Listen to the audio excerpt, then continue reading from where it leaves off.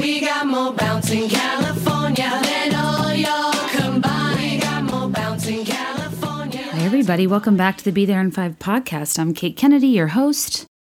I am a person stuck inside like everybody else. I am a podcast host, pop culture commentator, accidental entrepreneur, writer. I wrote a book called Twinkle Twinkle Social Media Star. I dabble here and there. It's not important. This podcast is largely a pop culture podcast that is both current and nostalgic in that I like to talk about a lot of the detail that I think often gets missed in terms of people talking about the millennial ethos. And yeah, we talk about, the big celebs and the Kardashian Jenners and Taylor Swift and all those things that are pretty mainstream, but also I want to talk about the ins and outs of digging your way through a Marshalls or a TJ Maxx, This to me these are elements of pop culture and elements of our life that are funny to analyze that I don't think are totally that disconnected from what we would define as, a sign of the times, culture-wise. And thank you for being here in these difficult times, but sometimes the best we can do is to distract ourselves. I, for one, cannot meditate and clear my head, so I just completely pay attention to something else and pretend like the other thing's not happening, the healthy way. It means a lot to me that you are listening. This podcast is about 2 years old. If you're new, we have millions of downloads at this point, which is so crazy to even say. And yeah, anyways, let's just have fun. I don't want to trivialize or over, pretend like nothing's happening. But I don't know. Sometimes I think it's better to, separate and just have fun when you can. And this episode is certainly not deep, that's for sure. And also that song choice at the beginning, that is just that song makes me so happy. It's so California vibes. It's so Kristen, Talon, Alex, and the gang walking in their jean skirts to go get an ice cream cone and talk shit about Elsie and Steven. And it brings me a lot of joy. I hope it brought you some sunshine too. But yeah, today's a bunch of fun, kind of current stuff, some nostalgic stuff. As a reminder, obviously when I like to crowdsource so I can represent multiple viewpoints. Otherwise, it's so specific to my middle class suburban experience. And I know, me making fun of a Marshalls brand is ridiculous and coming from a place of privilege, period. But I just am, trying to be lighthearted and talk about something that I feel is fairly universal, such as discount shopping or obsessing over what the pockets looked like of denim when we were younger. But yeah, a big inspiration for this too is how badly I want to be in an actual store right now. I used to, 2 weeks ago, I would only online shop. I hated shopping. Now, how much fun does it sound to peruse? It kind of like bar carte blanche. It's kind of grounded in somebody brings up one thing to me and I spiral. And the one thing brought up to me was what if a status symbol, jean pockets were at a point in time.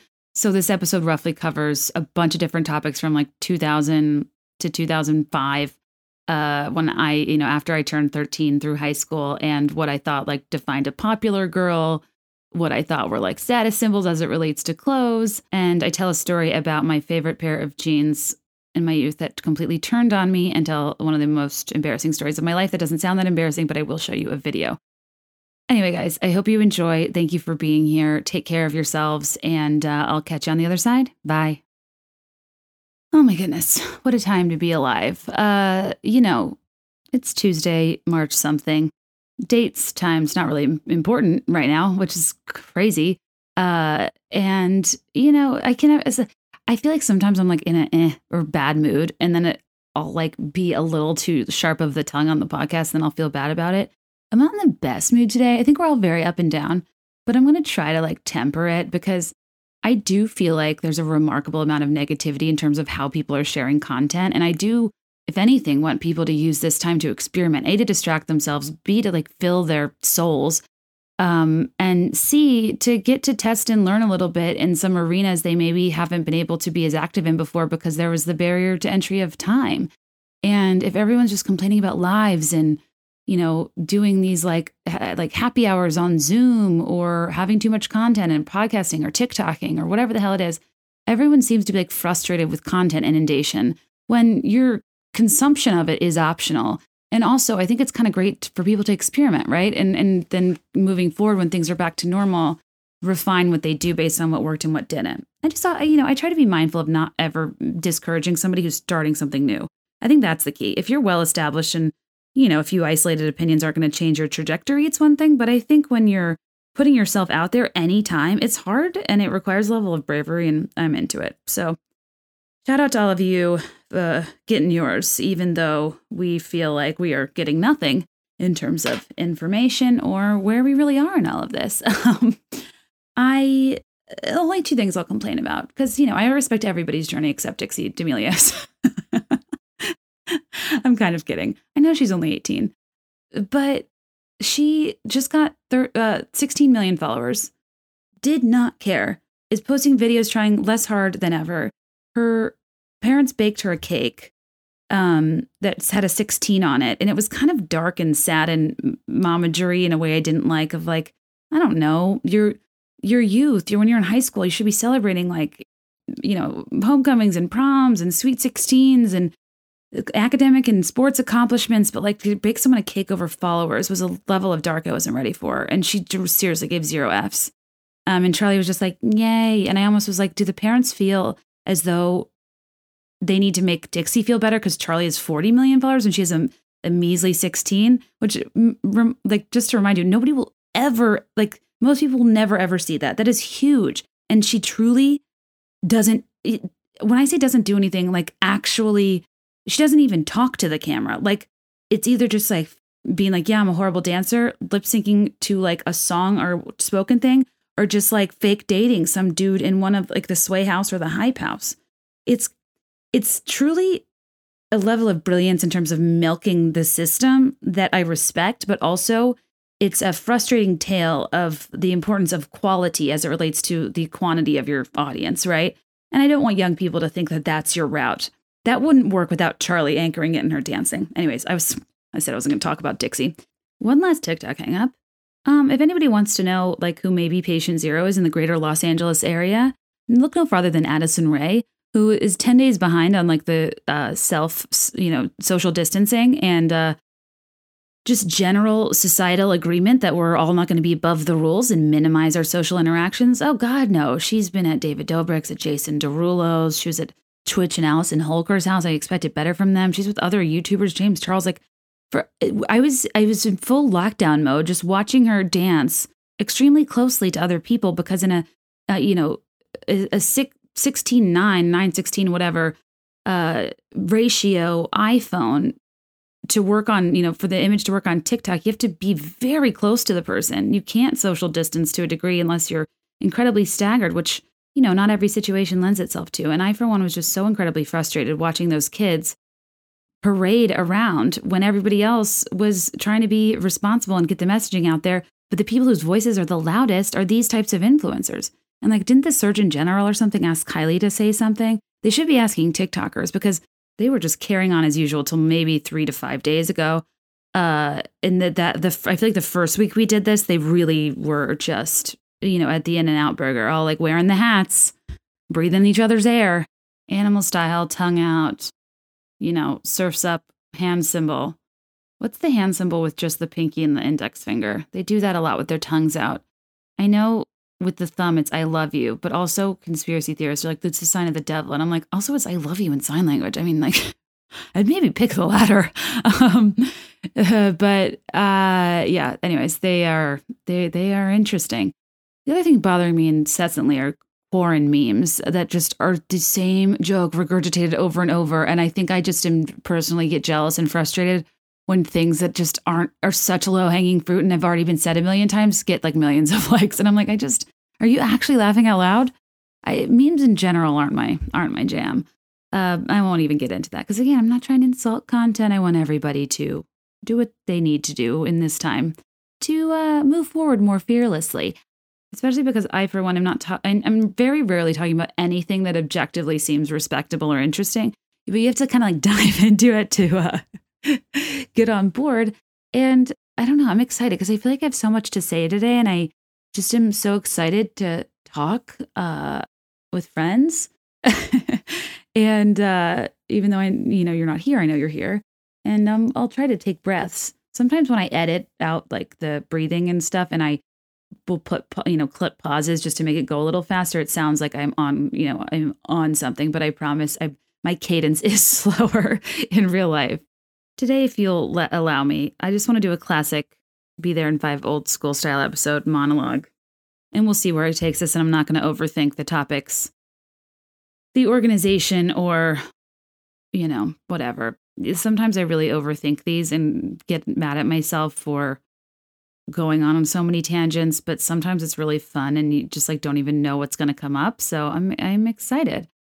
Let's just have fun, even if sometimes you're like, get back to your point. I'll get there eventually. Just, be patient with me. We have nowhere to be. But yeah, in a question box, Instagram a couple weeks ago, somebody just said something offhanded that stuck with me that I thought was funny in terms of, can you analyze how like the back pockets of jeans kind of, dictate your social status? And I was like, oh my God, yeah, A pockets much? And also I had a dream last night that like I was a teenager and I had a live show, but my mom like changed the location to be in a Macy's and it was in the contemporary section.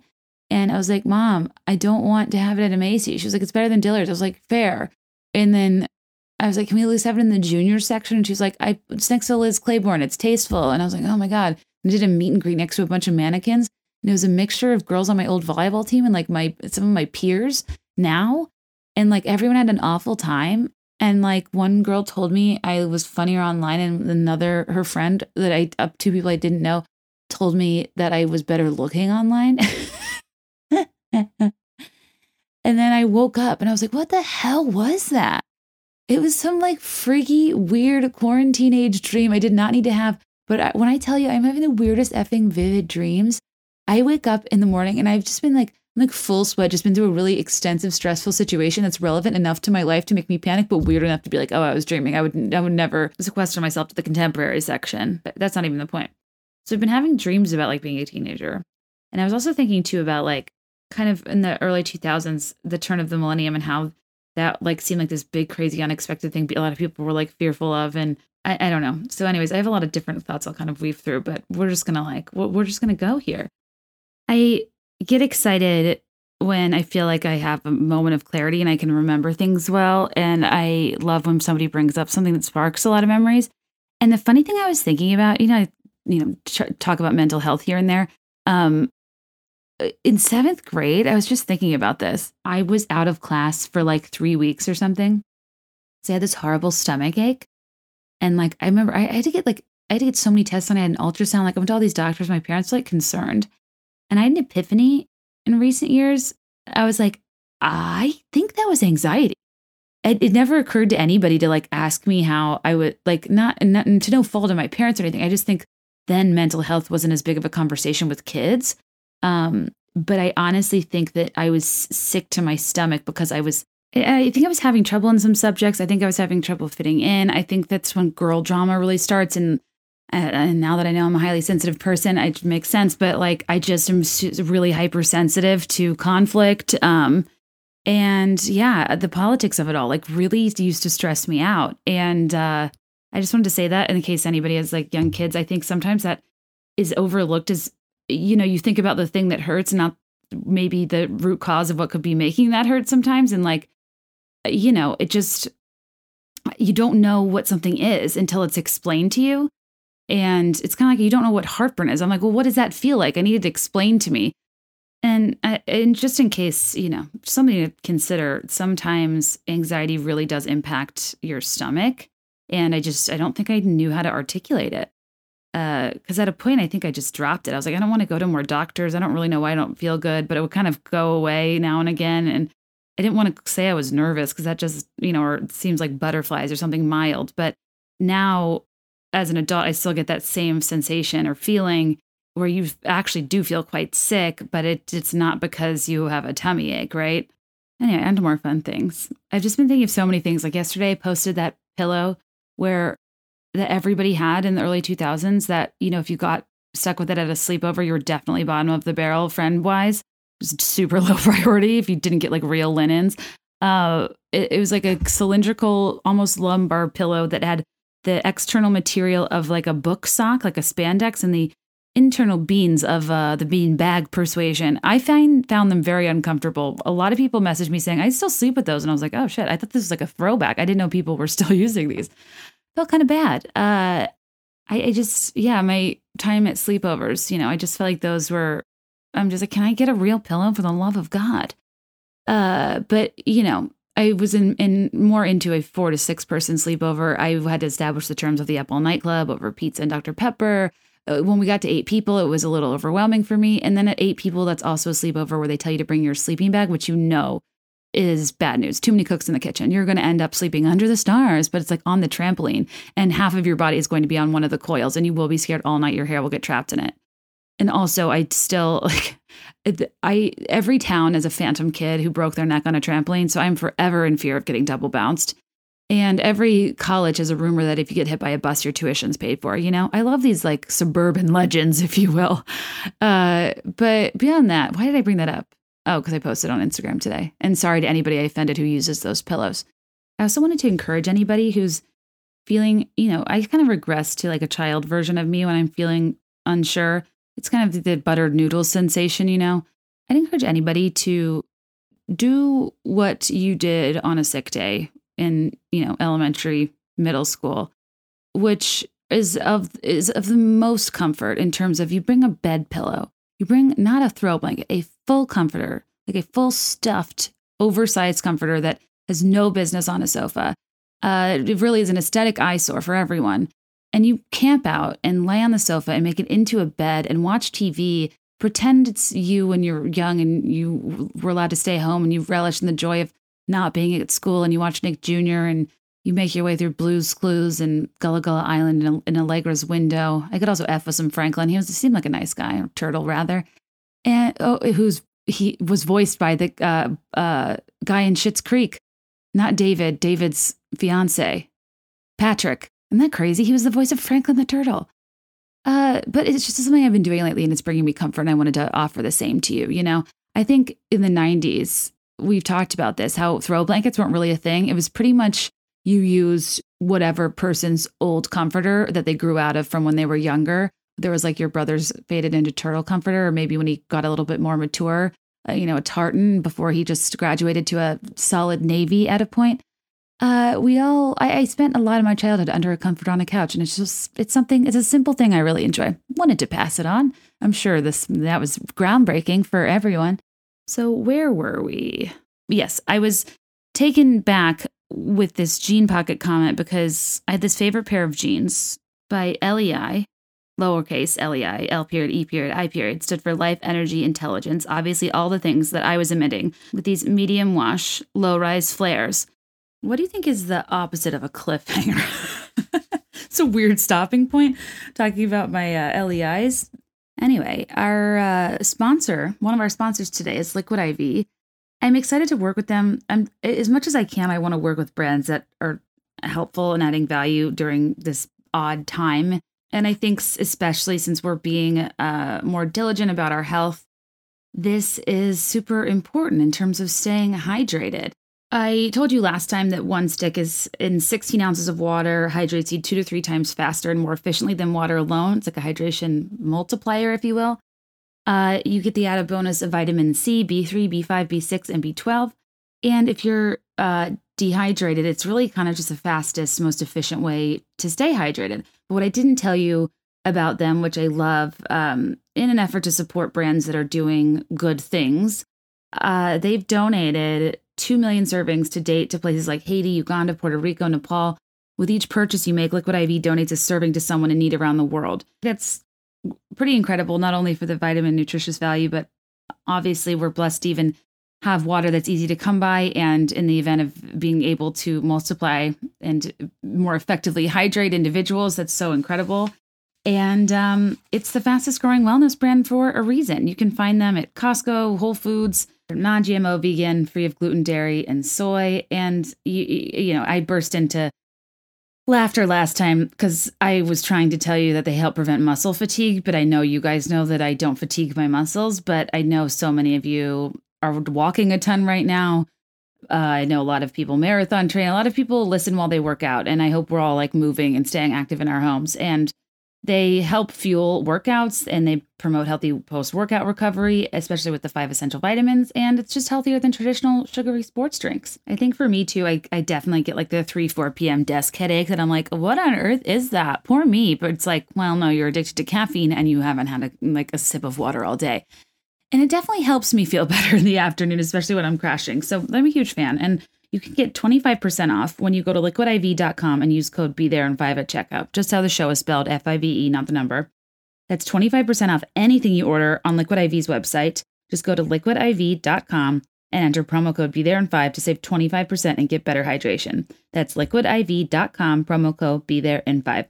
Don't wait and start properly hydrating today. What's funny is I put up propped my iPad. It has a ton of storage, and I'm just like recording myself talking as I podcast in case I can use the footage. But like, I'm looking at myself. I'm not Joe Rogan, and people don't need this footage. I'm not talking to anybody. If anything, it's probably disturbing to have people watch me talk to myself. I truly never can decide if this is like an admirable skill or some like a truly alarming behavior to be able to talk to nobody.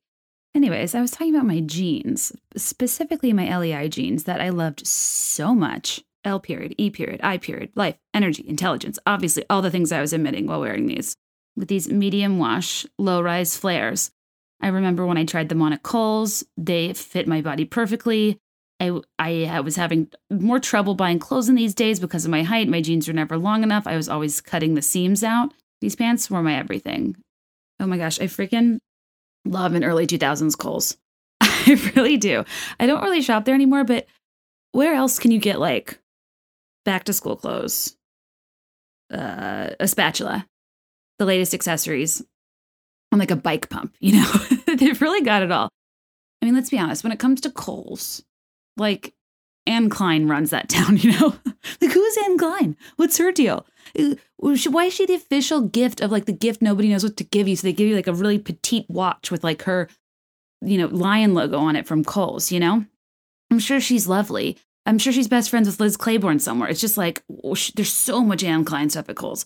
There are also a lot of like, I'm using air quotes, celebrity brands where like they're licensing their name, and they most certainly are not signing off on these designs, and they most certainly don't shop at these stores.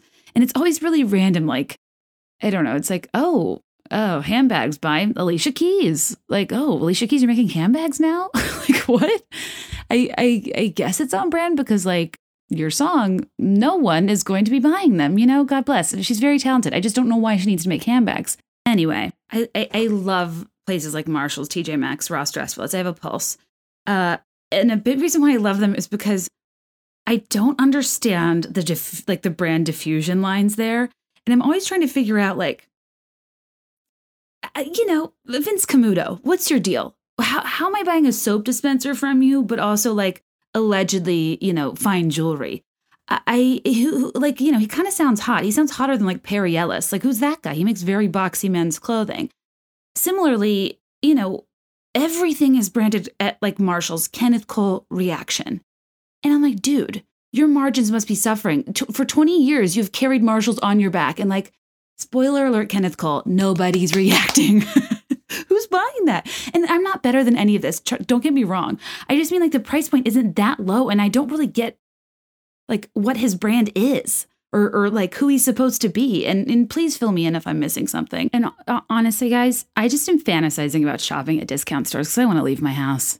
So please spare me if, you know, I understand. I grew up in a privileged if I could pass such judgments on discount store diffusion lines. But, you know, let's just, if anything, I want this podcast to feel as joyful and transcendental as a trip to Marshall's, you know?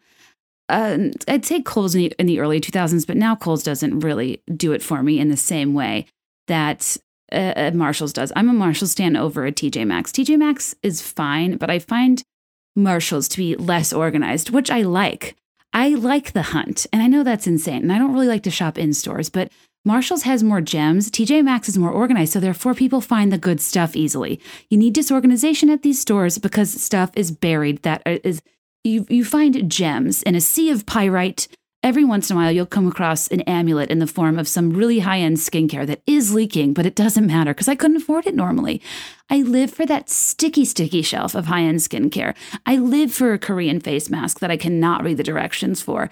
I want my aisles to have stray pillowcases. I, want there to be a concerning amount of plush robes that seems to never turn over.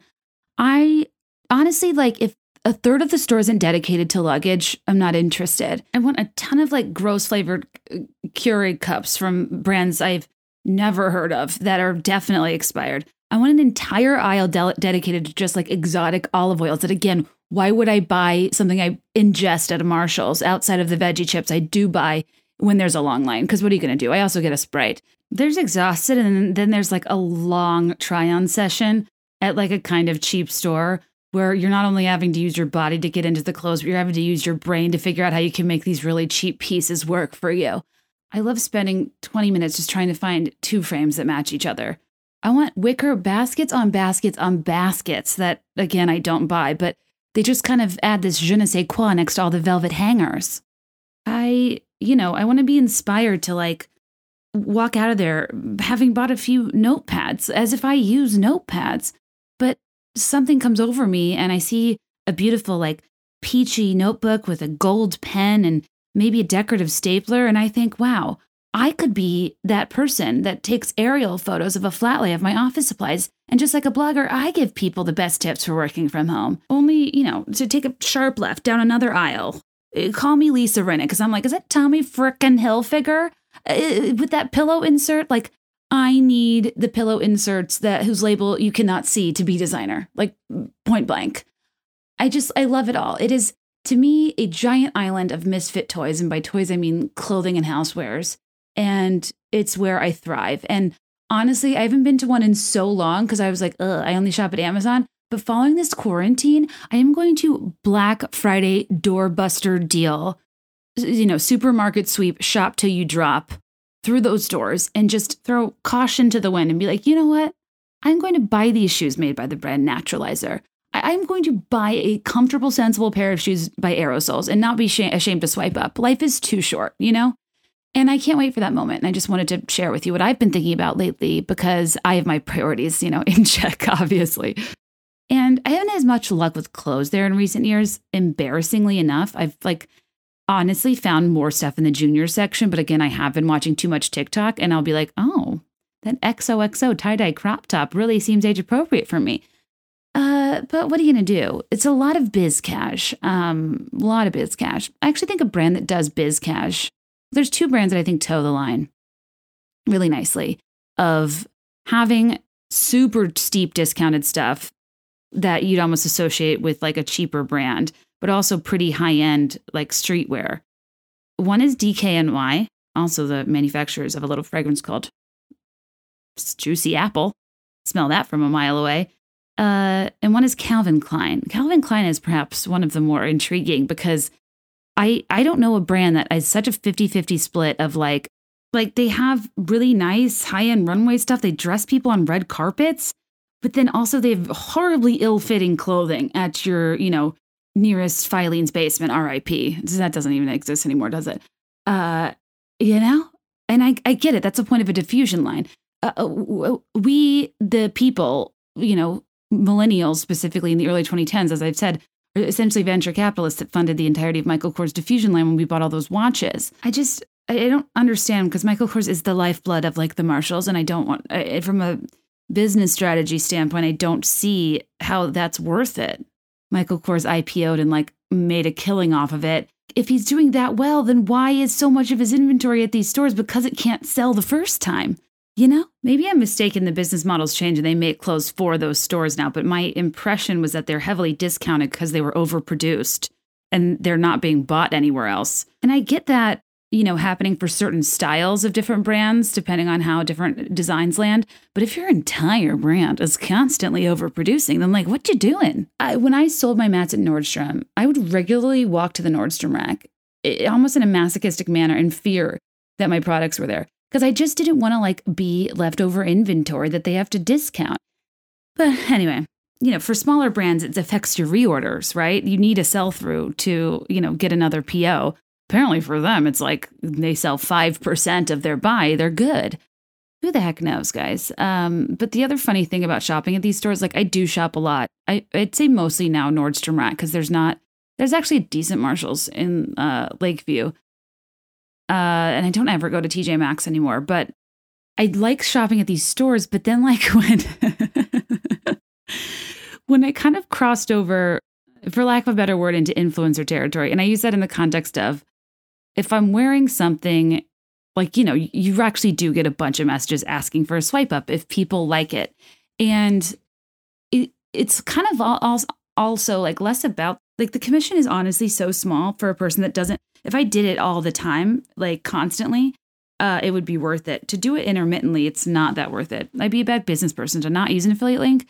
But also, I just think it's a nice thing to do to provide the link. I think a lot of people complain about links, but like if you guys like something and I'm wearing it, like I'm always happy to. But the problem is when you shop at stores like this, I can't like link it because again, it's a discount store. I probably found it in a bin. Like it's just kind of embarrassing because even with shoes, I feel like, for most bloggers, well, they're not necessarily hawking just like, Gucci shoes, like high end. They're like low end is probably like a Sam Edelman, right? Like an $80 sandal. And they're like normal is probably a Stuart Weitzman boot, like a $400 price point, which is fine. If you have the money and that's what you're going to spend it on, I support that. Especially in the thigh high days. I really loved a Stuart Weitzman boot over the knee. But, and those are very swipe upable. But like if I get a random brown suede booty from like the Marshalls or DSW and everyone's like, can you link your shoes? I'm like, They are a little brand called Carlos by Carlos Santana. Just like he and Michelle Branch said, apparently when it comes to commerce, he also dabbles in a little bit of this, a little bit of that. Because he is now making faux suede ankle booties. And here's the link. If they're still available. But like, it is a little bit funny to be in a position where I theoretically could have money. And even when I do, I just don't spend it in typical influencer-y, blogger-y places. So like, even as I make more money, I don't think my stuff gets that incrementally nicer because it's just not where I'm spending. So when I'm asked for a swipe up and I'm like, well, my top is Eileen Fisher. My jacket is a little brand called London Fog. Jeans are a bit of a last resort. I don't know who makes them, but they do have white stitching, so please pray for me. And while my shoes are the brand Fergalicious, they are 3 seasons old because that's the current season at Marshalls, so I cannot swipe up to any of that. But I did hear Madden Girl has a similar style if you want to, get an investment piece. Like, nobody wants to hear that. So more often than not, try not to show full outfit posts. I'm mostly kidding. I would never wear white stitching. No offense if you like white stitching. Kim Zolciak-Biermann likes white stitching, and she's doing way better than me, so don't take my word for it. But I'm just not brand loyal to anything out of Marshall. So anything I have is a virtual hodgepodge. And I'm like, do I really want to be endorsing this? When people will ask in Q&As, like, favorite closet investment pieces, I'm like, does Franco Sardo count? Like, I don't, Bandolino? I don't have, I have normal stuff. And I just don't think it's that inspiring. So I'm sorry that I don't share more. Anyways, I clearly crack myself up with these Marshalls jokes. Honestly, Rent the Runways changed my life. I used to buy way too much stuff, especially when I had a salary. And I've done Rent the Runway for like a year and a half unlimited with like their normal clothes. And it's just perfect for me because I am a person that really needs novelty to like feel excited about what I'm wearing and to feel cute and confident. And it's a god-awful habit in terms of waste, especially if you're more in the fast fashion budget. And I just think it's a good thing to know about yourself. Like, do you get satisfaction out of wearing something a bunch of times that you love, or do you get satisfaction out of the novelty? For me, unfortunately, it's the latter as it relates to anything besides pants. Well, I guess with like tops, blazers, jackets, and like dresses for weddings and stuff, I love changing those up. And I love experimenting with like a pattern or a fabric or a color, but I won't buy things that are more of a statement or more of a trend because I know I won't wear them for that long. So anyways, I just love it. But please don't like, get me wrong. I'm not like snobby and I'm not making fun of these brands. I just like, I think they're fun. I just think it's funny. I've just grown up seeing the exact same things. And I didn't really think about until recently, like, why, isn't that a sign that you're not doing well? So why are these brands perpetually sold at these stores? I must not know how the model works. But also, I think that, well, a couple things. And when I got self-employed and I realized how outside of a salary, how hard it is to make a good living. Beyond that, make a living that lets you invest and grow in your business or whatever you're doing. Beyond that, make a living and be able to pay other people. And beyond that, be able to live well. My entire concept of finances got turned on its head. And I think the plight of a small business owner, entrepreneur, whatever, self-employed freelance person, it's a rewarding path and it can be lucrative, but it is at times feels very not worth it. And it wears on you how easily other people make money and how you are scratching, like you are busting your ass to make a quarter of what somebody makes just like calling into a conference call on Zoom. And I took it so much for granted. And I think that going through that phase and not being able to shop and then watching how people spend money and especially talk about it on social media and blogs, I understood how it looks as a person that couldn't afford to do that, even though I wanted to. And I would see things worn once, then be sold on Poshmark, or like something called an investment piece that just wasn't. It like depreciates from the second you take the tag off, or, you know, just spending needless amounts on tiny things. And even though they're entitled to it and it has everything to do with my insecurity, it just really, I don't know how to explain it. It's never about them, because I love following fashion bloggers and now I have more fun watching how they style stuff. For me in the early 2010s, the reason I loved bloggers is because it was all about outfit ideas and not pieces. Now it's about pieces. And usually either I can't afford them or it's not something I would splurge on. And I miss the creativity of restyling your own closet, of having more high and low pieces.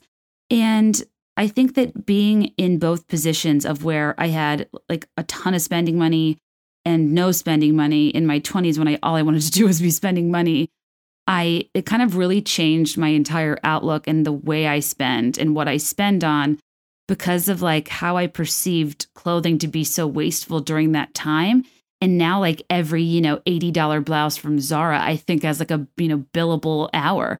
Like it's kind of a funny thing where you start to think of money in terms of a trade-off. And when people are spending a lot of money on things and you think about how long it would take you to get somebody to pay you that, and then you do like tons of work for people and they just always want to underpay you, especially for like writing gigs or, anything creative. It's like I am breathing into a paper bag asking for $3,000 to do something like pretty major that the brand will use for a long time. And it's like pulling teeth to get paid. But then like Ariel Charnas has like a pashmina that costs that. And I just want to vomit. It doesn't have anything to do with her. It has to do with my life scenario. And that's what I think we have to remember about influencers. Like they're entitled to spend how they want. Everybody has different categories that they pander to. And there's a place for luxury. There's a place for mid-range. There's a place for budget. And they can all coexist and you can transverse categories. And we don't need to hate people that exist in one of them.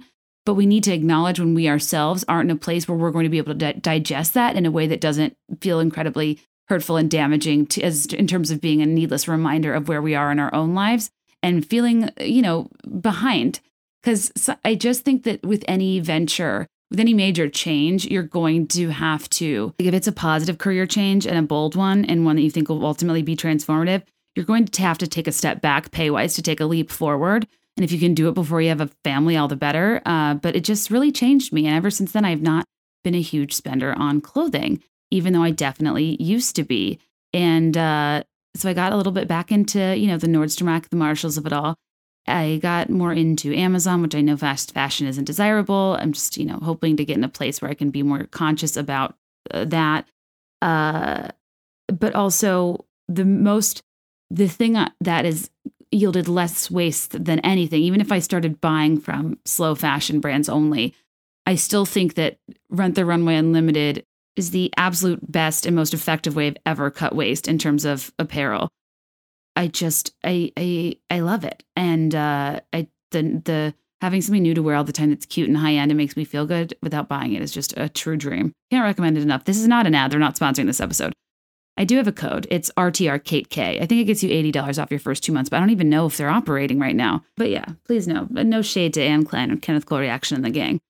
For me, it's more so it's funny because for some of the brands that have like 12 different offshoots of like, it's like their name, then their first name, then their nickname. It's like Steve Madden, Steve, Stevie, Little Madden, Madden Girl, Sup Mads. I don't even know. Even Kenneth Cole is like Kenneth Cole New York, Kenneth Cole Reaction. And then Ralph Lauren. Then sometimes it's Ralph Lauren. I'm like, when does a Lauren become a Lauren? There's so many different brands within the brands. And I'm kind of like, the jig is up. We know we're not going to Marshall's, TJ Maxx, and the like to, get a steal on name brands. We know name brands are making super cheap clothing on purpose that really doesn't carry the same panache of that of something actually of the brand. But it doesn't matter. It's just funny to me. And I don't mean to also diss Calvin Klein, because I will say in my corporate days, I used to rock some biz cash. And for the most part, it was like a peplum, super fitted, like knee-length Calvin Klein, cap-sleeved, businessy getup with a really flimsy, shapeless belt that was barely hanging on for dear life with those little string loops on either side. And I was 23 in a way too high up position. And in my head, I was like, I want them to think I'm super old, like 30. So therefore, I will dress like, the uptight, paralegal in like a cable drama and hope for the best. They really do wonders for your figure. I don't even know a world in which I wore things that are like mid-waist belted anymore, But I graduated college, though. I wore those dresses because I looked super svelte, because I lost a ton of weight, because I didn't realize in college, like, it's not normal to have a personal pan pizza as like an appetizer and then to go to the Chick-fil-A for your main course. And when you stop playing sports, it shocks the system. That, to me, the freshman 15, yeah, it's a little bit of the unhealthy eating and you don't really cook for yourself yet in the dining hall buffets and whatever. But I think for many people, they don't realize their calories in, calories out, it's a very different situation when you're not playing sports anymore. And then to exercise, you have to actively go to a gym, which blows. So, I long story short, that's why I felt like I rocked Calvin Klein waist belts back in the day. And also, Virginia Tech had the best food. It was ranked like best food in the country at one point, and I don't regret a thing. I'm so glad I enjoyed it while I was there, and I don't care what I looked like. I made a decision long ago. I'm not going to live 360 days of my life for the 5 days that I'm in a two-piece, if that. I'd rather just enjoy myself and on the beach be like, this is the best I can do. My hopes were always higher than my torso was longer. It's just like there really isn't a lot I can do in the torso department. And it's kind of, in accepting that, it's made me, I don't want to say give up, but just be more realistic about, what I'm ever going to bring to the table ab-wise. That was like a solid 20-minute detour. Wow. I was trying to tell you, I bought a pair of pants at Kohl's. I bought these LEI jeans. Let me finish my story. And actually, first, let me thank my second sponsor, and then we will have no interruptions. I'm so excited for this because I think this is really important right now. It is Skillshare, and it is a online portal of classes you can take on the spot, where you can explore new skills, deepen your passions, get lost in, creativity, try something new. And basically Skillshare is an online learning community where millions of people come together to take the next step in their, creative journey. There's thousands of classes, including, illustration, design, photography, video, freelancing, in all the, creative aspects. But there's also a lot of the business component of like finance and operations and marketing. And I typed in podcasting. There was like 500 classes about starting a podcast, what equipment to use, how to edit in Audition or GarageBand, and all the stuff that I truly spent months teaching myself. And I live by the concept of somebody can tell you in, 20 minutes what it would take you 12 days and like 50 browser tabs to figure out. I don't know. So at a point, you got to figure stuff out yourself, and you can't always be asking for people's time. And it's stuff like this that are incredible resources in terms of I always just want people to start. I think everybody sits on their ideas for way too long.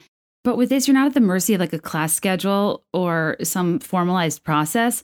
So you can modify it to fit your actual life, but also have an element of structure to yield some legitimate growth that sometimes, doing things on our own time and confusingly trying to navigate things we don't really understand don't always do. And I just think that the early stages can be really exhausting of how much you don't know and therefore de-energizing. And I just want people to try this and to really see if they can bring some of their ideas to life, especially while we have some downtime. I love specific. Like, this is a class title. Dark and moody food photography for Instagram success. Visual storytelling with emotional food photos. Yeah, sign me up. How do they do it? Every time I try to take an artsy photo of my burger, it just looks like food, I need it to look like artisanal food, I want to elevate the experience. For real, though, the classes, I'm actually going to take a watercoloring technique class. Most of my artistic skills are self-taught, and I'd love to sharpen my saw with some technique. I also want to take an illustration class because I can draw okay, but not well, and I'd love to illustrate my own book someday. The list goes on. There's so much, there's so many marketing tools, from like how to be an influencer to how to document on Instagram to, really optimizing SEO. Like all of those nuts and bolts of every single trade. If you're starting a business, you have to do yourself before you can pay people. And this is just such a great way to quickly get the basics down. It's a great resource, and I'm excited. I legitimately am. I've really, ever since I left formal school, I've had so much more fun learning. And I think I'm not alone when a lot of us almost wish we could go back and appreciate that format a little more when your job was to just be a sponge, it was magical. Anyway, guys, explore your creativity and get 2 free months of premium membership at Skillshare.com/BeThereIn5, spelled like the show, FIVE, not the number 5. So that's 2 whole months of unlimited access to thousands of classes for free. Get started and join today by heading to Skillshare.com/BeThereIn5. That is 2 free months of unlimited access to thousands of classes at Skillshare.com/BeThereIn5, spelled just like the show BeThereIn5 is. And let me know what you guys decide to take. I want to take them too. I'm really excited about this, and I hope it leads to a lot of people exploring more of their passions in life. Thanks. Okay, so yes, the pants, the LEI jeans I bought at a Kohl's that fit me like a glove that I talked about 30 minutes ago.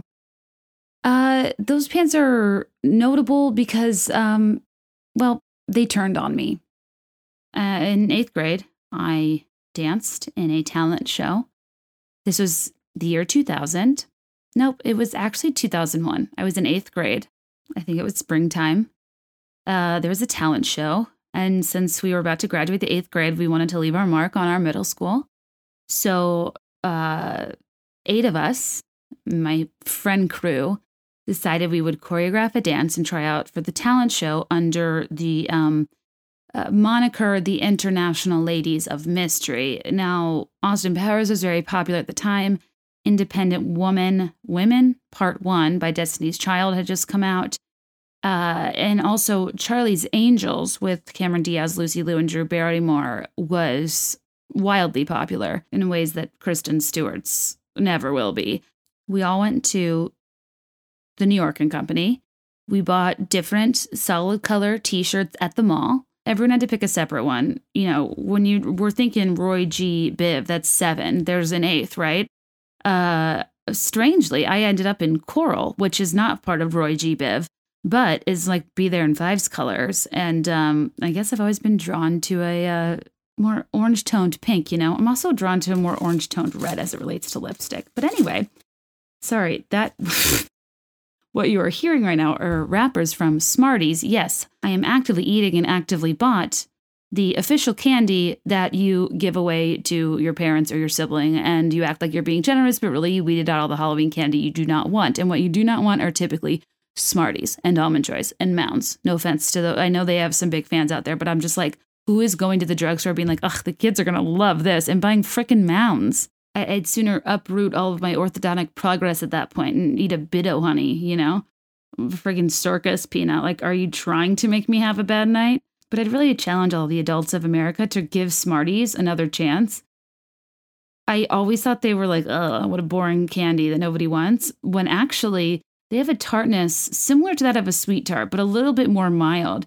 And they're small and palatable, and you can just crush one pack in 20 seconds, and it's just satisfying. It's a nice light candy. I don't feel awful after eating, unlike the huge bag of Airheads I bought before the quarantine, which I just feel like the white mystery flavor is the original secret project, It's it never turns out to be as exciting as you think it's going to be. It's all the exact same flavor. And it's a shtick they've done for 20 or 30 years. I mean, honestly, I kind of respect it. But, oh, yes, there's a rapper. That's why I started talking about candy. I just talked so fast. Not really trying to. I think I just am, it's like I'm excited for the company, even though I can't see you. So, yeah, I get my shirt from New York and Company, all 8 of us. We choreograph this dance that can best be described as like the level of age inappropriate thrusting and body rolling akin to that of the Mean Girls Jingle Bell Rock, where people are both entertained and uncomfortable. And during this dance, I go down to the floor and almost do like a frog type motion. I need to see which song it was to. So it was a 4.5, maybe 5 minute long dance, way too long. It was a true masterpiece medley straight from Napster. It started with the Austin Powers theme song, then went to Independent Women by Destiny's Child, then went to Unbelievable by EMF, then Ice Ice Baby by Vanilla Ice, then Butterfly by Crazy Town, to pick an instant classic. I mean, it's like Zeppelin, Crazy Town. Hard to say who is more iconic. Then Dreams, He Loves You Not, of course, my favorite part of this medley. Then naturally, we close out once again with the Austin Powers theme song.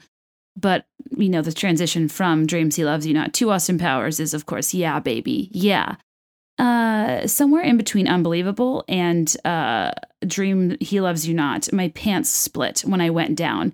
And I don't mean a small split. I mean, like, top to bottom, like, completely, I felt them, like, break in half when I went down. And I was in 8th grade. I was 13. I was wearing full-seated bright white underwear. And I did not know what to do. I was mortified. You can hear people laughing in the audio. I had to modify the rest of the moves, so I didn't turn around, but I still turned around a few times, and I thought I covered it up, but I definitely didn't. You could just see like a white blur in the home video. I have the home video. I'm going to post it. I'm going to reclaim this narrative. Truly, there's no worse time this could happen, and I feel like I had recently gone through a rebrand, and I was kind of gaining popularity, but this really set me back. I've never had my face feel that hot. Like, I'm a very pink person. I just was like on fire, so embarrassed, ran out of the building, like died. And I feel bad for my parents too, because like I don't think I really talked to them about it, but talking to them about it now, they were like, we did not know what to do. Like, my dad just kept filming. But thank God I have this artifact. My mom was like, I couldn't really tell you, nobody noticed, because like you did notice. And I just, oh God, I don't even remember how I bounced back from that. But needless to say, here I am now.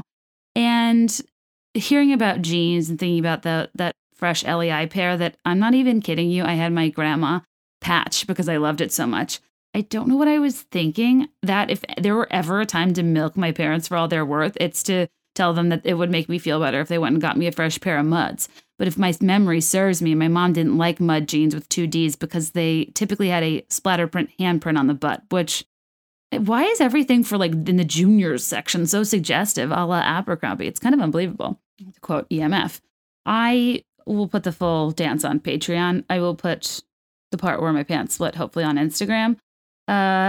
It's a good time all around. But anyway, I was thinking back, because I feel like I don't know, it's tricky. I feel like I talk about like the 90s a lot, and then I'll talk about kind of my teen years in like different spurts that are never like that chronological or clear. And I talked about mall culture, which is largely kind of around this same time.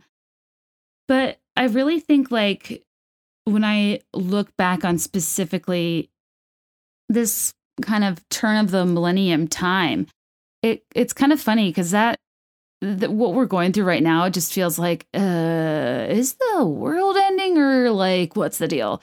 On your like bad days or like moments when you can't sleep, you're just like, damn it, when I was at Christian camp, they kept, making me read Revelations to spook me, but maybe I should have paid more attention. It just doesn't all seem normal. Side note, the like extreme Christian YouTubers like really do think like, I mean, it's just, they're insane. I rage watch them. I don't like recommend it because I don't want them to get ad revenue, but like if it would heal your soul and help you during this difficult time to rage watch some extreme beliefs, I highly recommend super conservative 20-something kind of hot Christian couples that didn't kiss until they got to the altar. It's wildly fascinating. But the turn of the millennium with Y2K was kind of like a time when people felt like they didn't know what was going to happen. They felt really uncertain and didn't know if the world was going to end. And I remember being so scared of this. And I had a subscription to Time for Kids. I watched Nick News with Linda Ellerby, and they were all talking a lot about Y2K, in addition to, other hard-hitting news like Elian Gonzalez. I, unlike Meghan Markle, who took matters into her own hands, contacted Nick News to take down Procter & Gamble, I just sat in bed and like cried in fear of these scary things. You might have seen on Instagram, people diagnosed me online as being an HSP, a highly sensitive person, which many of you said, I thought you knew that about yourself. And I'm like, well, if I said I was highly sensitive, I think I just meant that as like run-of-the-mill adverb adjective. You know what I mean? And it's funny because I just look back on my life and yeah, there's just so much that tracks there. One being, and this all came up because I just was trying to watch Euphoria and it was too dark and I didn't sleep. I wanted to sleep. I like an all-nighter, but not an inadvertent one. And I just like, it was something about it like really bothered me. And I was just like, why am I 32 years old and I cannot watch dramas, police shows, fire shows, medical shows? I cannot watch somebody be sexually assaulted. I cannot watch a drug-induced downward spiral. I can't watch anything like with crime. Because it doesn't leave me. I absorb it and I take it with me. And I just have always thought I was like emotionally stunted and immature, but there's a reason for this. Sign me up. But one of those things being, I remember Y2K as kind of being a time that I thought the world was going to end. And I was hyper aware of it, not only because of my Time for Kids and my Nick News, but my dad also was like head of IT and like operations of this for a pretty big company. And Y2K was like his life, like planning for it, mitigating the risk of it, trying to like make sure, like even though they had no idea what was going to happen. And I asked him today, I was like, remind me what the deal with that was. And he said, computers were built and programmed in the 1900s with only a 2-digit field for the year, IG-87 or EG-87 instead of 1987. It was unknown what would happen with the 2-digit field in the year 2000 and beyond when the 2 digits like 01 for 2001 was encountered by the program. So most computer programs had to be redone to accept a 4-digit year field. There are a lot of date calculations in programs. In retrospect, a big and costly undertaking whose importance was over-exaggerated, but since no one knew what the impact would be, the work was done to fix the code. So I just feel like we talked about it a lot in my house, and like it just seemed like this impending doom of like everything's going to come crashing down. I was probably the most worried that I wouldn't be able to use AIM anymore, let's be honest, but I was almost comforted by the thought of like a time when we looked into the unknown and catastrophized it, made it worst case scenario and planned for worst case scenario, and then came out, better off, or, perhaps we prepared adequately and everything moved on fine. Even though these situations aren't comparable and health is not the same as computers, what people thought would be the implications on the economy of Y2K were like a big deal. And so part of me is just like, even though this is awful, because we don't know what's on the other side, and who cares if there's coulda, woulda, shoulda, like, oh, this was overhyped, exaggerated, which I don't think it's going to be. But if it is, like, who cares? Like, it's always better. It's a plan for the worst, hope for the best, right? So while these situations aren't that comparable, I was just kind of thinking back on my fear at that time and thinking about, okay, if without isolating things like Abercrombie shirts or like whatever, Bath and Body hand sanitizers, which joke's on me for not continuing that hobby into my adulthood. I'd be making a killing right now. Well, actually, I was always stuck with like Country Apple and it was always the only one in the bucket. That's why I had to dig through those barrels. But like I laugh thinking about even like doomsday preppers, trying to build their kits out that are hoarding all these supplies. They go to Bath and Body Works. They're like, we only have Country Apple hand sanitizer. They're probably like, nah, I'm good. It just was too folksy, You need something sexy like cucumber melon or, kind of had an air of mystery like juniper breeze. Like, what the hell is that? My signature scent was Moonlit Path. My sister loved, what's it called? Freesia. It was musky. It was perfumey. I also, I can, if sun-ripened raspberry is tolerable, as we've discussed. Sensual amber was a bit much for me when I was 13, though now color me intrigued. Where was I going with that? The jeans talk took me back to my favorite pair of jeans that I love so much that I repaired them and still wore them despite them turning on me. And I was exactly 13. It was the turn of the millennium. And I was just kind of like, have I talked about teen years and like some isolated things that I think of when I think about like 2000 through 2005. I went to high school in 2001, graduated in 2005. These 4 years, culture-wise, were absolute perfection. I mean, when I was roughly 13, when I became a teenager, it was kind of a magical age because, one, I could see PG-13 movies. Two, when you became a teenager, you could read teen magazine, not 17, not Cosmo, maybe Cosmo Girl, though it was still scandalous. Yet YM Young and Modern was the true perviest of the pervs. But teen magazine was a solid middle that I qualified for. This is also the time I experienced a major transition from like end of 8th grade, freshman year in high school to senior year, like major transition. Because at the start, I was still kind of in the era of like, I thought that my, stick straight, mousy mane of hair, it was meant to be Carrie Russell levels of gorgeous curly locks. If only I had the right bottom shelf LA Gear hair gel to scrunch my hair with. Scrunching is not a verb I hear much anymore. That's kind of funny. Everyone just used to scrunch their hair. I know people still do, but nobody talks about it as much because it's like you have curly hair or you don't. But at that point, it was kind of like everybody was just attempting to. No, Tug. Truly, I have my dog tethered to me like I'm a tree, and this tiny office is a backyard. I was talking about scrunching hair. Yeah, I think that we all thought for a moment that like curly hair was not a product of like genes. It was a product of just like effort and like scrunchability and, strongness of hold as it relates to like the bright blue or fluorescent highlighter yellow LA Gear hair gel. And I just cannot even believe that I went full on Captain Crunch with my hair scrunch. It was crunchy, it was crispy. It wasn't wavy or curly at all. I would put my hair in 2 French braids, like, probably before picture day, thinking I'd come out just being a regular Daryl Hannah and Splash. But really, it's that like finger in a light socket look that you're not fooling anybody. It's not like, oh, yeah, this is my natural hair. Like, I just, air dried it today. No, you actively looked in the mirror and were like, give me Miss Frizzle or give me death. It's not a great look to ever show up to school looking like perhaps you malfunctioned, But I feel like prime 13-year-old me, when I wasn't in my New York and Company coral top that I definitely got a lot of mileage out of for those $18, I was usually like, there was this brand somebody reminded me of recently called Energy, Energie. I don't know if it still exists. It's kind of like the token like maker of solids as it relates to like shirts in trendy cuts, I'd say. In typically under $15. And I don't know if it was Target or Kohl's that had it. I'm going to say Kohl's because I think Target at that time was really thriving on exhilaration prior to the Mossimo era and, different, more juvenile, more trendy than their like Morona line. It was a big deal when Short Pump got a Target. I remember when it was because the first time I went, it was actually soon after a church lock-in, or at least one of the first years it was open. And on my way back from it, I heard Christina Aguilera's What a Girl Wants for the first time. I need to check out those dates to see if my memory's right. This was an era where like funky stuff thrived and like super colorful pattern. Like, I don't know. It was just kind of like the start of like funky 2000s where like it kind of Mandy Moore's vibe and Candy with her, when she has the headphones on and she has like those spiky buns, or Christina Aguilera Speak of the Devil, with her zigzag parts were all the rage.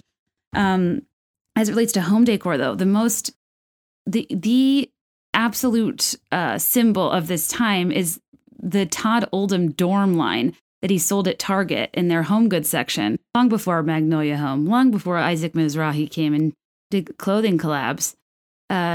Really, Target didn't do their higher end collabs till probably like 2009, 2010. I went to like the Zach Posen launch. Oh my gosh, it was in New York. It was at I feel like it was at a warehouse. One of the people from Gossip Girl was there. I was like, I'm living. Oh my God. Like New York, concrete jungle where dreams are made of, because I'm 99% sure Ed Westwick is here, which is kind of sad and retro. Isn't he creepy now? But I just remember really feeling like I was living, and I think I got a free Zac Posen for Target dress. That was fun. I feel like so many people are very jaded by events and stuff, but like I love stuff like that. I think it's so fun and exciting to be a part of something that's like new and launching and to meet people there, I just am never exhausted by an invite to those things. If I can't go, I can't go. I hope my career gets to a place where I'm annoyed by the number of places I'm invited. And like, I hope I'm complaining to you one day about having too many places to be. It's been a few years and that hasn't quite happened yet. I definitely get more invited as time goes on. It's kind of like, it's an old Irish proverb. It's kind of like, may the nicest piece of furniture you have today be your basement furniture of tomorrow. I always want to come from a place of, what I have right now is wonderful, but I do hope it's the worst thing I have in the future. Because what a great starting off point, if I'm already pretty satisfied. But yeah, I don't know. This was an era too. I was reading a lot of magazines, inflatable furniture, lava lamps and the like were thriving. There was an air of advertising and marketing to, pre-teens and teenagers at that time that was very much like your space, your place, girl zone. And it would just be like a girl talking on her phone in an ad, like painting her toenails, looking like surprised Ann Ditzy while wearing like layered spaghetti strap tops and like really platform shoes. And I was like, that looks so fun. So therefore I need everything Todd Oldham by Target, even though it was for a dorm. It was like funky and cool for your bedroom. The way I felt about Todd Oldham's line for Target probably was me walking through the aisles like as Dakota Johnson in Architectural Digest. You know what I mean?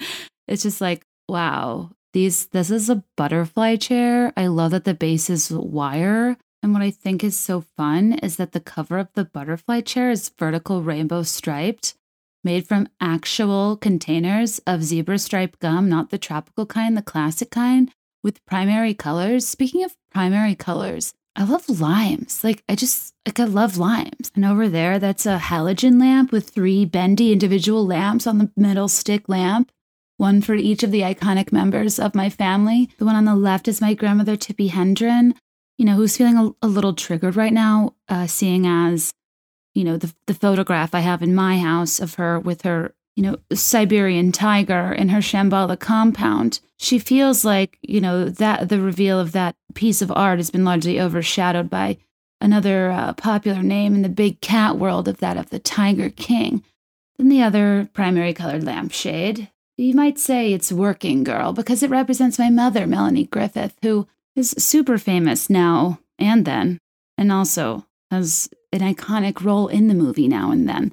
That wasn't even like a good Dakota impression, but I am pretty stoked about the 3. You remember that 3-prong bendy lamp? They had like cone shades and there was like blue and yellow and red or like pink and purple and green. And, they were like, I thought those were so effing chic. Anyway, I feel like as it relates to denim, because obviously that's a riveting podcast topic, when I was in middle school and like early high school, we were still doing, Abercrombie, American Eagle, Aeropostale, a lot of like Kohl's, a lot of, it's like the scandal was, how many at our school, the dress code was you had to have 3 fingers, put 3 fingers together, and that had to be the thickness of your tank top. Of course, the slurs of the world will wear spaghetti straps with, bra straps showing. And that was a time when slut shaming was not only alive, it was also well. And those girls would just get sent to the principal's office left and right and did not care. When it happened to me, my life was over. I just thought it was like a junkie, dope smoking dropout from Dare because I got sent to the principal's office for shorts being too short when I had long legs. As I said once, I'll say again, not all femurs are created equal. Tall people had a hard time with dress codes. You add a pair of Rocket Dog platforms to that, it just makes me look like Stretch Armstrong, and it never really worked. But there was a time when we were wearing a more budget-friendly jean, a department store jean. We were more so in the LEI, Mud, Paris Blues, XOXO. There's something with an M, like Maven. I forget what it's called. I feel like a lot of people will reference Jinkos, but only there's a very specific subset of our school that rocked a Jinko. They also would rock a short sleeve, all black button down, probably like a middle part and a Sean Hunter haircut, which actually would crush it now. Maybe a chain necklace, and a propensity to listen to like Godsmack. It wasn't super popular at my school. Maybe like, I was just going to say Bugle Boy. No, Bongo. Bongo is also kind of a popular jeans brand. I think they were a little bit more expensive. What's a funny thing about like dudes' clothes too? Do dudes remember the brands they wore in like 6th or 7th grade? Like, and think about it as fondly as we do? Like, oh my God, I remember Bum Equipment? Like, no, nobody cares. But then like moving into high school, it was way more about the designer jeans. And these were so like, it was maybe late high school and college. All of a sudden your American Eagles with just like the basic, one thick stripe, one thin on the back pocket weren't enough. They didn't brand you as at the price point you wanted to be like on the same line as like the popular girls. We graduated from no pockets to pockets being like your handbag or your shoes in terms of status symbol. Now I feel like people look at handbags and shoes and jewelry, whatever. I don't really notice. I kind of just look at somebody's overall like vibe. I'm like, you have style and I'm into it. And I don't really like always separate things out. But again, I don't buy a ton of handbags and shoes. They don't really do much for me. But at the time, it was kind of like you didn't have a handbag because we didn't have stuff. We were young.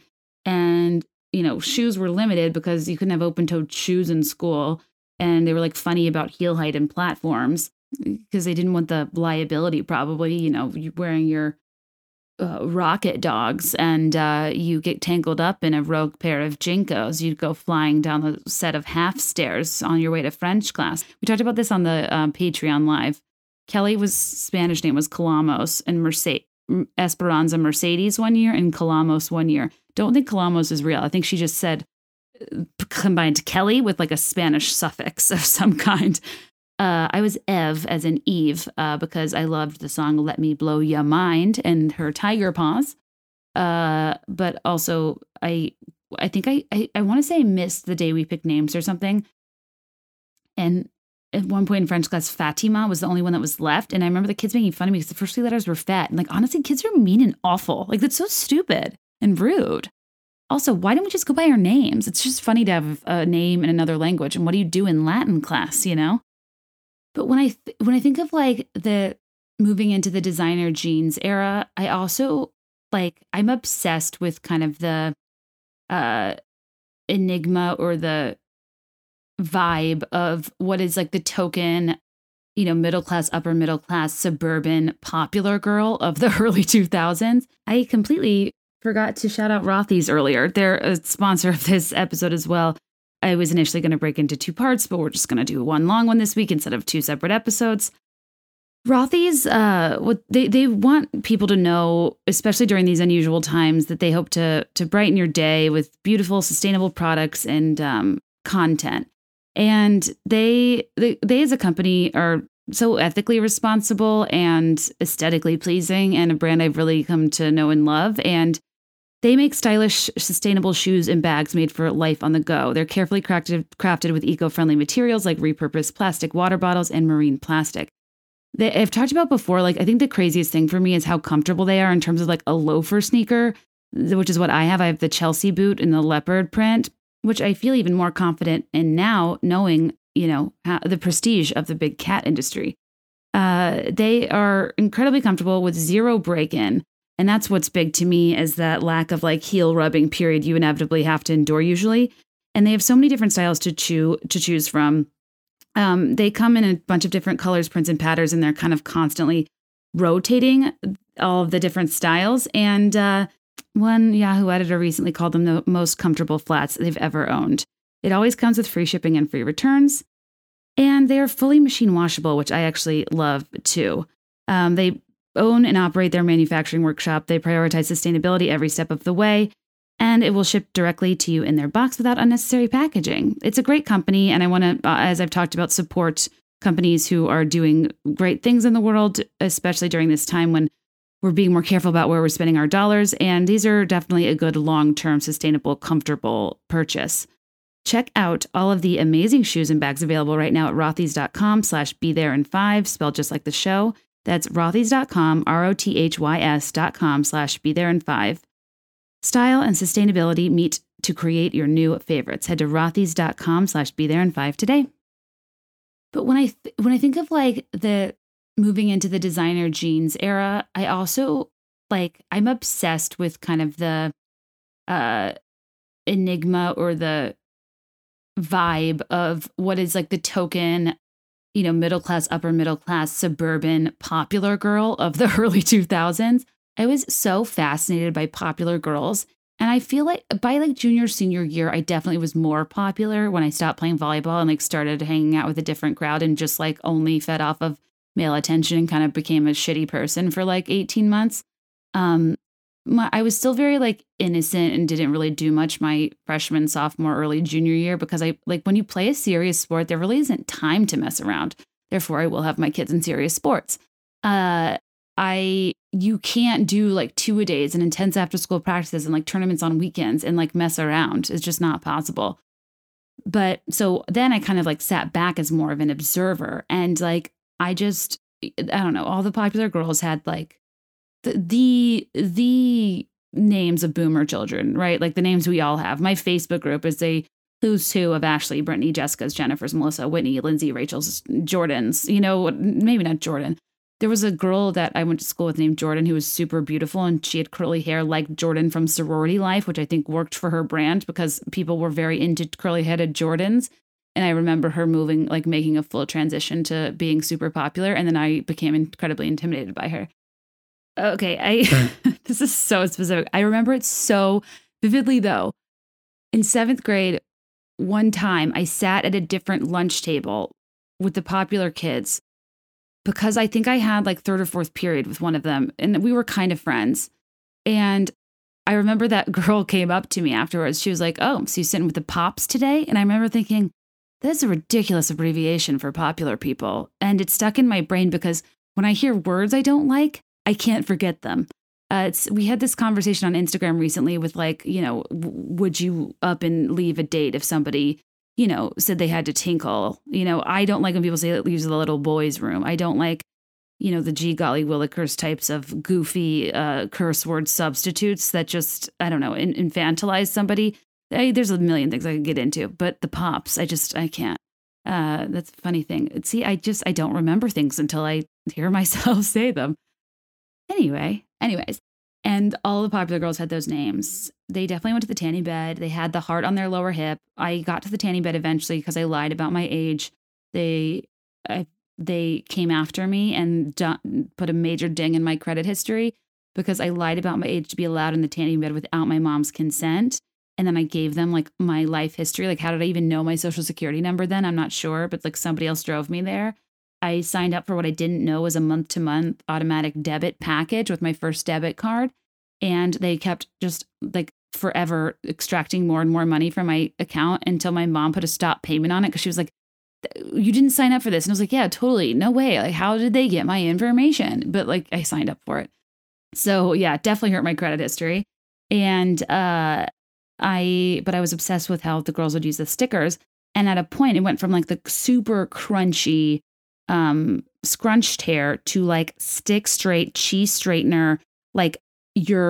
The front of your part is just straight alfalfa with fried baby hairs and the because you just keep those clamps on a little too long every day because if there's ne'er a crimp in sight. It was straight Avril Lavigne or bust.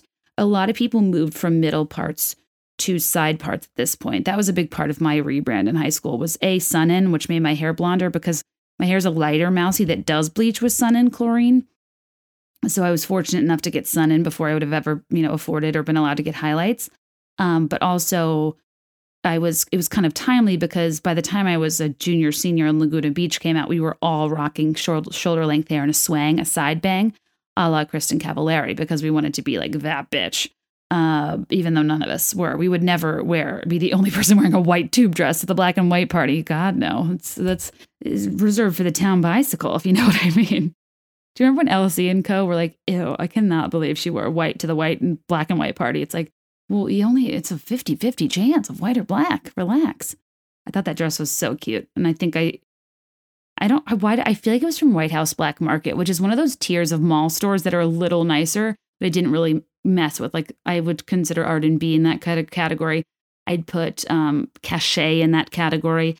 It's like it's like a level of expensive that it doesn't need to be. But if you already have money anyway, like, it's cool to shop there, you know? Cachet was where wealthy people bought their homecoming dresses. Prom dresses were usually bought from like a random boutique and that was downtown, and every town has that token place where their whole shtick is that you have to register what dress you buy so nobody can be wearing the same dress as you. God forbid. So ridiculous. But Cachet had the yellow satin number from How to Lose a Guy in 10 Days. So whoever snagged that first, I mean, you're gold. You are the Andy Anderson of the Night Under the Stars. Prom, a very original theme that no one's ever thought of before. Please keep in mind that, like, I know all of this is so insular to like middle class suburbia.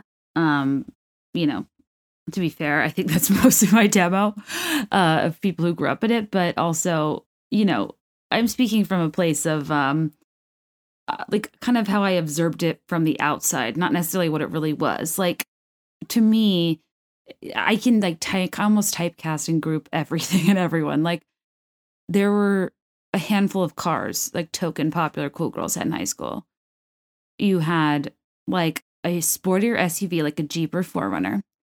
Typically a Japanese made mid-range sports car, you know? Like, we're not talking a BMW Mercedes, but like a Mitsubishi Eclipse, you know? Like, that was fierce as hell. The most popular girl at my high school, her parents surprised her at school with a banana yellow Toyota Celica. That is some BDE right there. That is the type of lore that popular girls are made of. See also Volkswagen Jetta.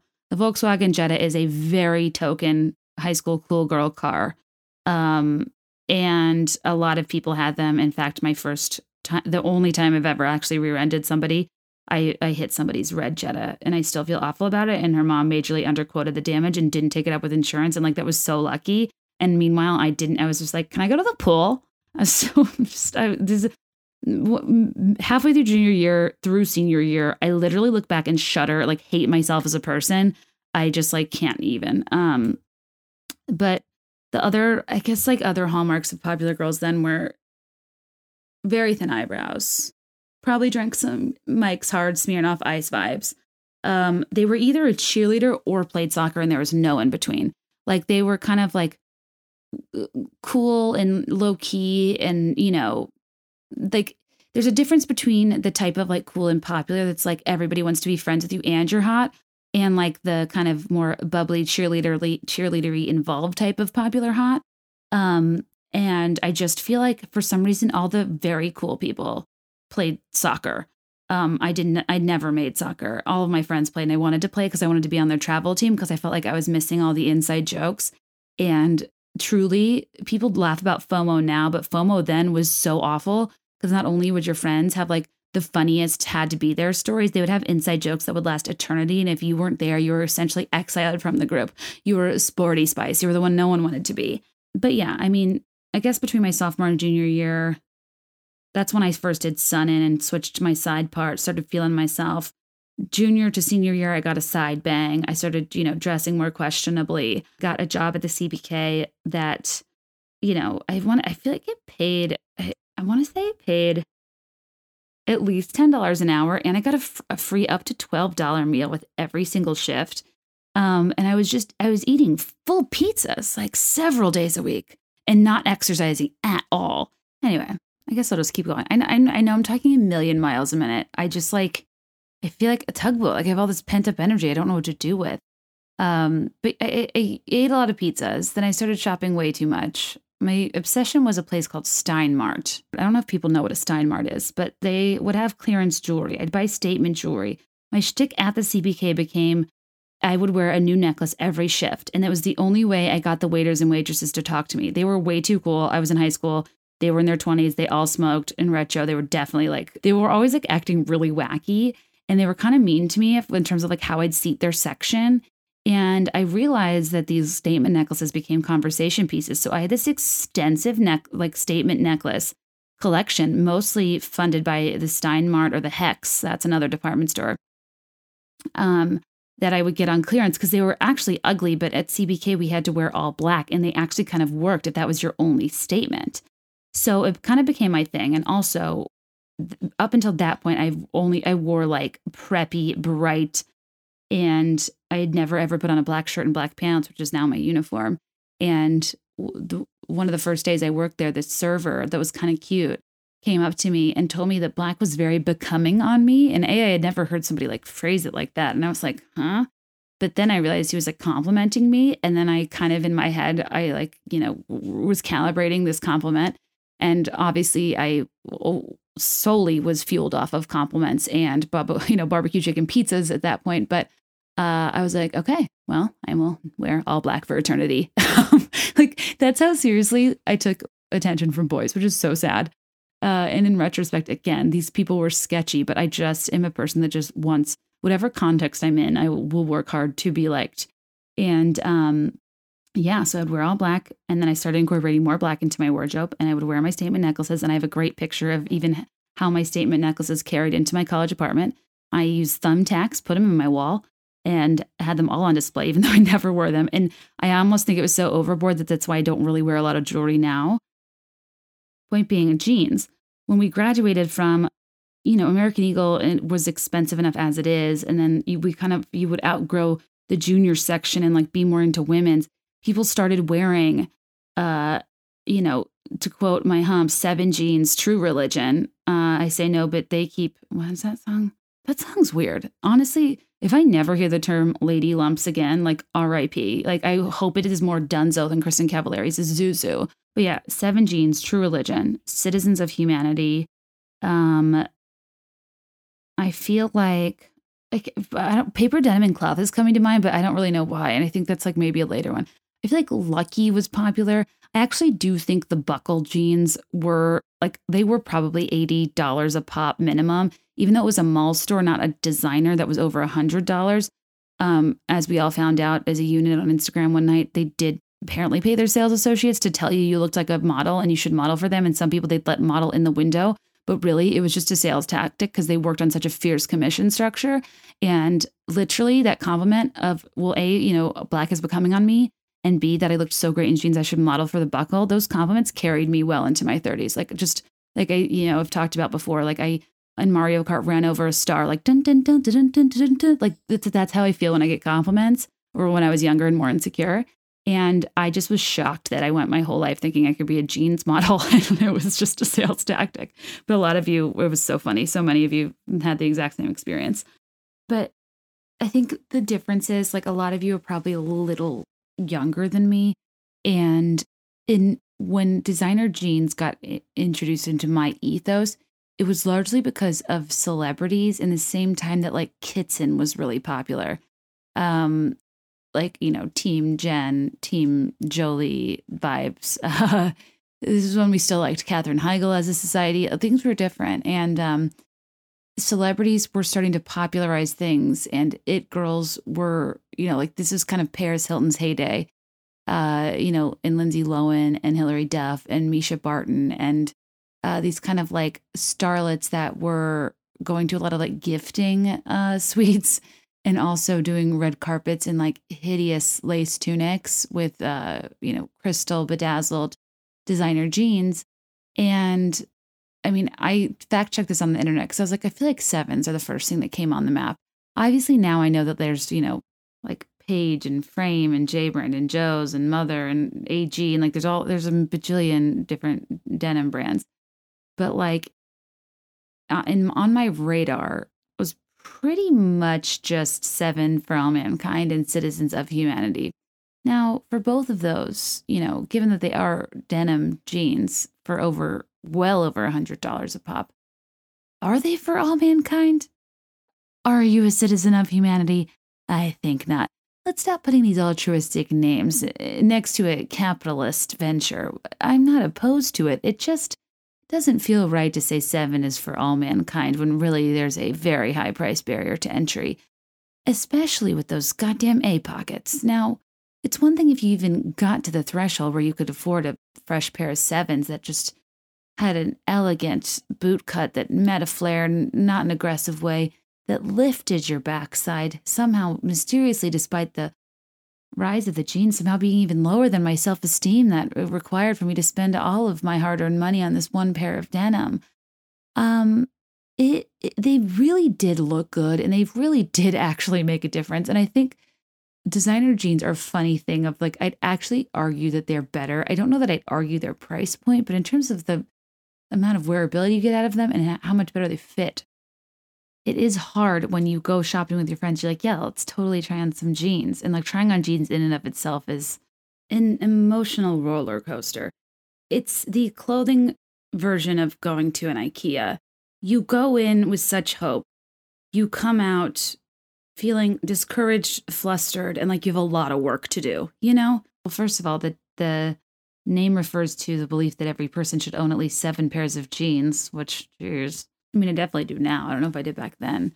But like, it'd be one thing if you got your hands on the, standard pocket with like the 2 lines that actually were kind of similar to American Eagle's back pockets, which were flattering, but like larger pockets and not really my jam. True luxury came in, when we got to A pockets. The intercom system of the house is the A pocket to the denim in terms of, it's just a subtlety that makes you realize you got a little bit more money than the rest of us. Why? Because, just like every, dreamer of dreams in 2003 to 2005, all you wanted on your back pockets was a handful of Austrian fake diamonds known as Swarovski crystals that nobody ever needs on anything ever, that I honestly still don't understand. They're not, whatever. I'm not going to get into Swarovski. I think like the branding surrounding something that's like actually not that valuable is really interesting. But like, isn't that high fashion? I guess it's all just fabric. But anyway, what's also interesting is that Citizens of Humanity was, so Seven for All Mankind, the 2 greatest charities of our time, was founded in the year 2000. Citizens of Humanity was founded in the year 2003 by one of the founders of Seven for All Mankind. Makes sense.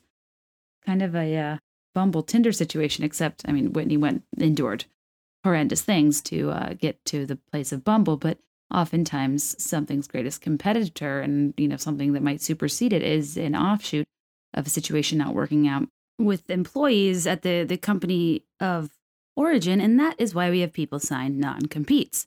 Anyway, I'm really hung up on the of humanity thing, but now it makes sense that he would be involved with Seven for All Mankind.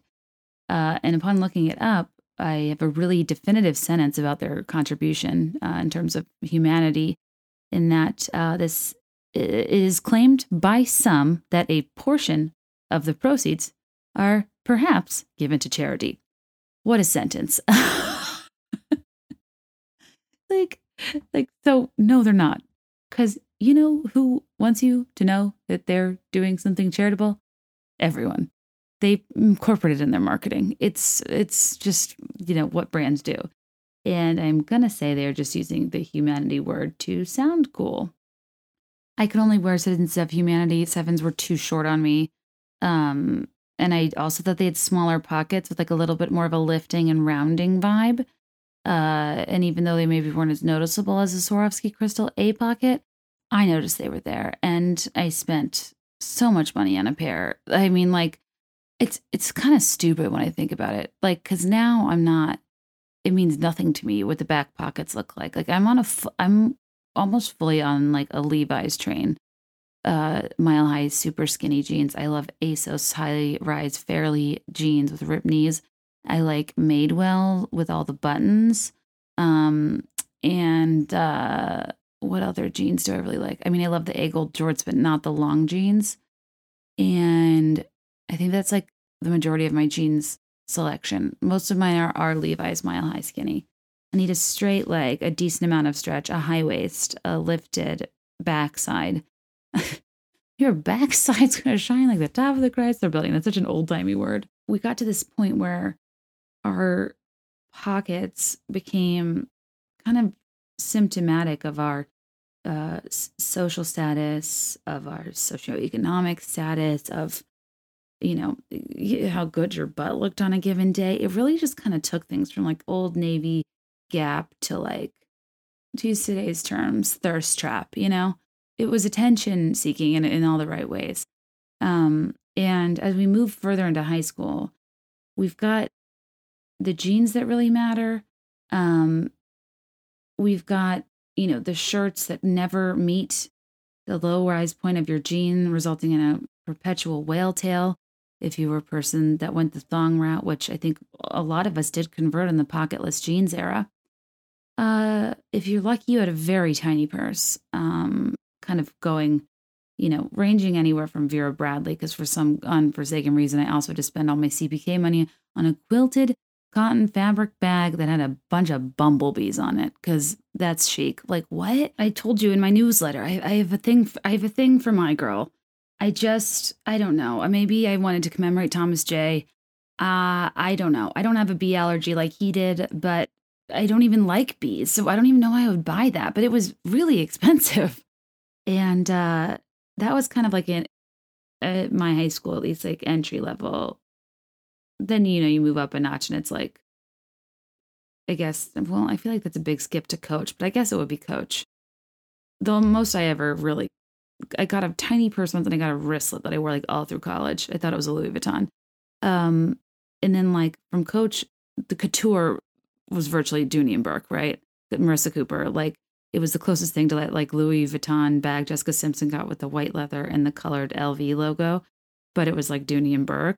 And now Dooney and Burke is like, I don't know, it's less like CNBC and more like QVC. The hardest I've laughed in a long time. My friend from childhood came to my Nashville show in the morning after. I had no voice. I was so tired. I was just like drained. And we sat on the couch and just like hysterically laughed watching a Dooney and Burke QVC demonstration. It was so strange. Oh gosh. That's why, it's like the best of friends you cannot see for 15 years and have the best time doing absolutely nothing. What a joy. I was kind of trying to see if I could so I brought up jeans at the beginning and I was like, I actually only have really have anything to say about 2 brands of jeans that were on my radar. Even though there's like so many nice ones. And I know like you can talk about designer jeans, but I don't feel like there's that much that interesting about it, except when they came on the scene in the 2000s and just kind of like, the notion of spending a lot of money on them, what they did for your backside. I gotta stop saying that. And for your social status, it just kind of became a weird thing. And then from that point on in life, there's like the token status symbols of an era, whether it's the Vera Bradley or the Coach or the Dooney and Burke or the Longchamp or the Uggs or the North Face Denali jacket. I feel like up until 2010, there was always like the token thing that you needed to have to like be a human, to operate in your like middle-class suburban group or like your college sorority. And again, I know this is not everyone's experience. I just mean like this is what I saw from my own experience. This is why I crowdsource a lot of stuff, because I'm like, I'm narrow to what, to Virginia Tech, a football school. It's like, it was just a sea of Uggs and North Faces, and at night, patent leather peep toe pumps and going out tops in like below zero weather. And we just, for some reason, didn't need jackets in college because we got so drunk before everywhere we went that we virtually had no nerve endings, I guess. Just like a loose-ish tunicky halter top over a slightly baggy bootcut jean with a patent leather pump, with your hair, just the front bangs back and a clip like LC. It's like, oh my God. We thought we were such hot stuff, and we just so were not. I collected photos of like listeners in going out tops at one point. A few of you guys sent them to me, and they make me laugh so hard. I was going to incorporate them in my live shows, then I realized I didn't want to do that without people's permission, because not everybody covered up their face. And I needed to know who you are and who your friends were so I could cover up their faces, and then I just got flustered and confused. But at the very least, it did make me laugh really hard. And I knew you guys would really pull out all the stops in terms of having, some of the best when it comes to, double wrapping a necklace over a lace in like almost crimpled, I don't know, like a crepey material of a long spaghetti strap tunic with a lace top and a lace trim at the bottom with a shrug, with like a gaucho pant. I mean, I'm truly proud of how far we've all come. I actually think I'm going to wrap up. One thing I want to get to that I'll do on another episode, because I don't want to cut it short, but I don't want this to go over 2 hours. People said in the Facebook group they're listening to much less podcasts given the situation. It's a little counterintuitive because I was kind of like, oh, I'll do 2 episodes. Like I want people to be kept company. But like the numbers for everybody in the industry like aren't there. And we have numbers to like meet for advertisers. So now I can't. Before I was in a position where I was like, I can kind of split it among 2 episodes and I'll still do a Patreon. I just don't know if I can do 2 regular episodes if this isn't a time when people even have time to listen. So I need to figure that out. I don't mean to overpromise, underdeliver, just being transparent with you. Like they take a while to make and edit and produce, and we have ads slated for them. And if you don't meet a number, you have to make good on the ad and whatever. And, you know, once we move on from this, I hope things will be back to normal consumption wise, but I don't blame anybody. And who wants to listen to me talk about jean pockets on a loudspeaker in front of their family? Also, I cannot believe you guys listen to me on a speaker. I know people listen to me in a car, but please don't put your family through that. Like headphones. The headphones are your friend. I only listen to myself in headphones. I cannot put it on something louder that would potentially echo and carry down the hall. Because half the things I say are just so dumb and weird out of context that like, I don't know. And there's this other funny thing people do where they tell me they tried to put it on a speaker, but their husband was like, turn that off. It's the worst thing I've ever heard. And they think I'm going to laugh and be like, yeah, I know it's not for guys, but like it kind of hurts my feelings. People say this to me all the time. They're like, oh, I tried to play your podcast and my dad, my mom, my brother, my sister was like, what the fuck? And I'm like, okay, fine. They didn't like it. What? It's not a good story. But you'd be surprised. And this is directed to nobody in particular, but literally, or I'll get tagged in Insta stories that kind of say this, like, haha, can you believe I'm listening to this? And and sometimes I don't care. Obviously, it's very weird to be listening to a dipping sauce podcast, but it is funny to determine like what you do and don't have like a sense of humor about, like where you get touchy with your own stuff, you know? But here's the thing. I don't really care because the best thing you can possibly be doing, especially while numbers are down and advertisers are pulling out, so this job is not super secure, is sharing, telling your friends, especially if this episode is anything relevant to things people you grew up with or friends with now would be interested in.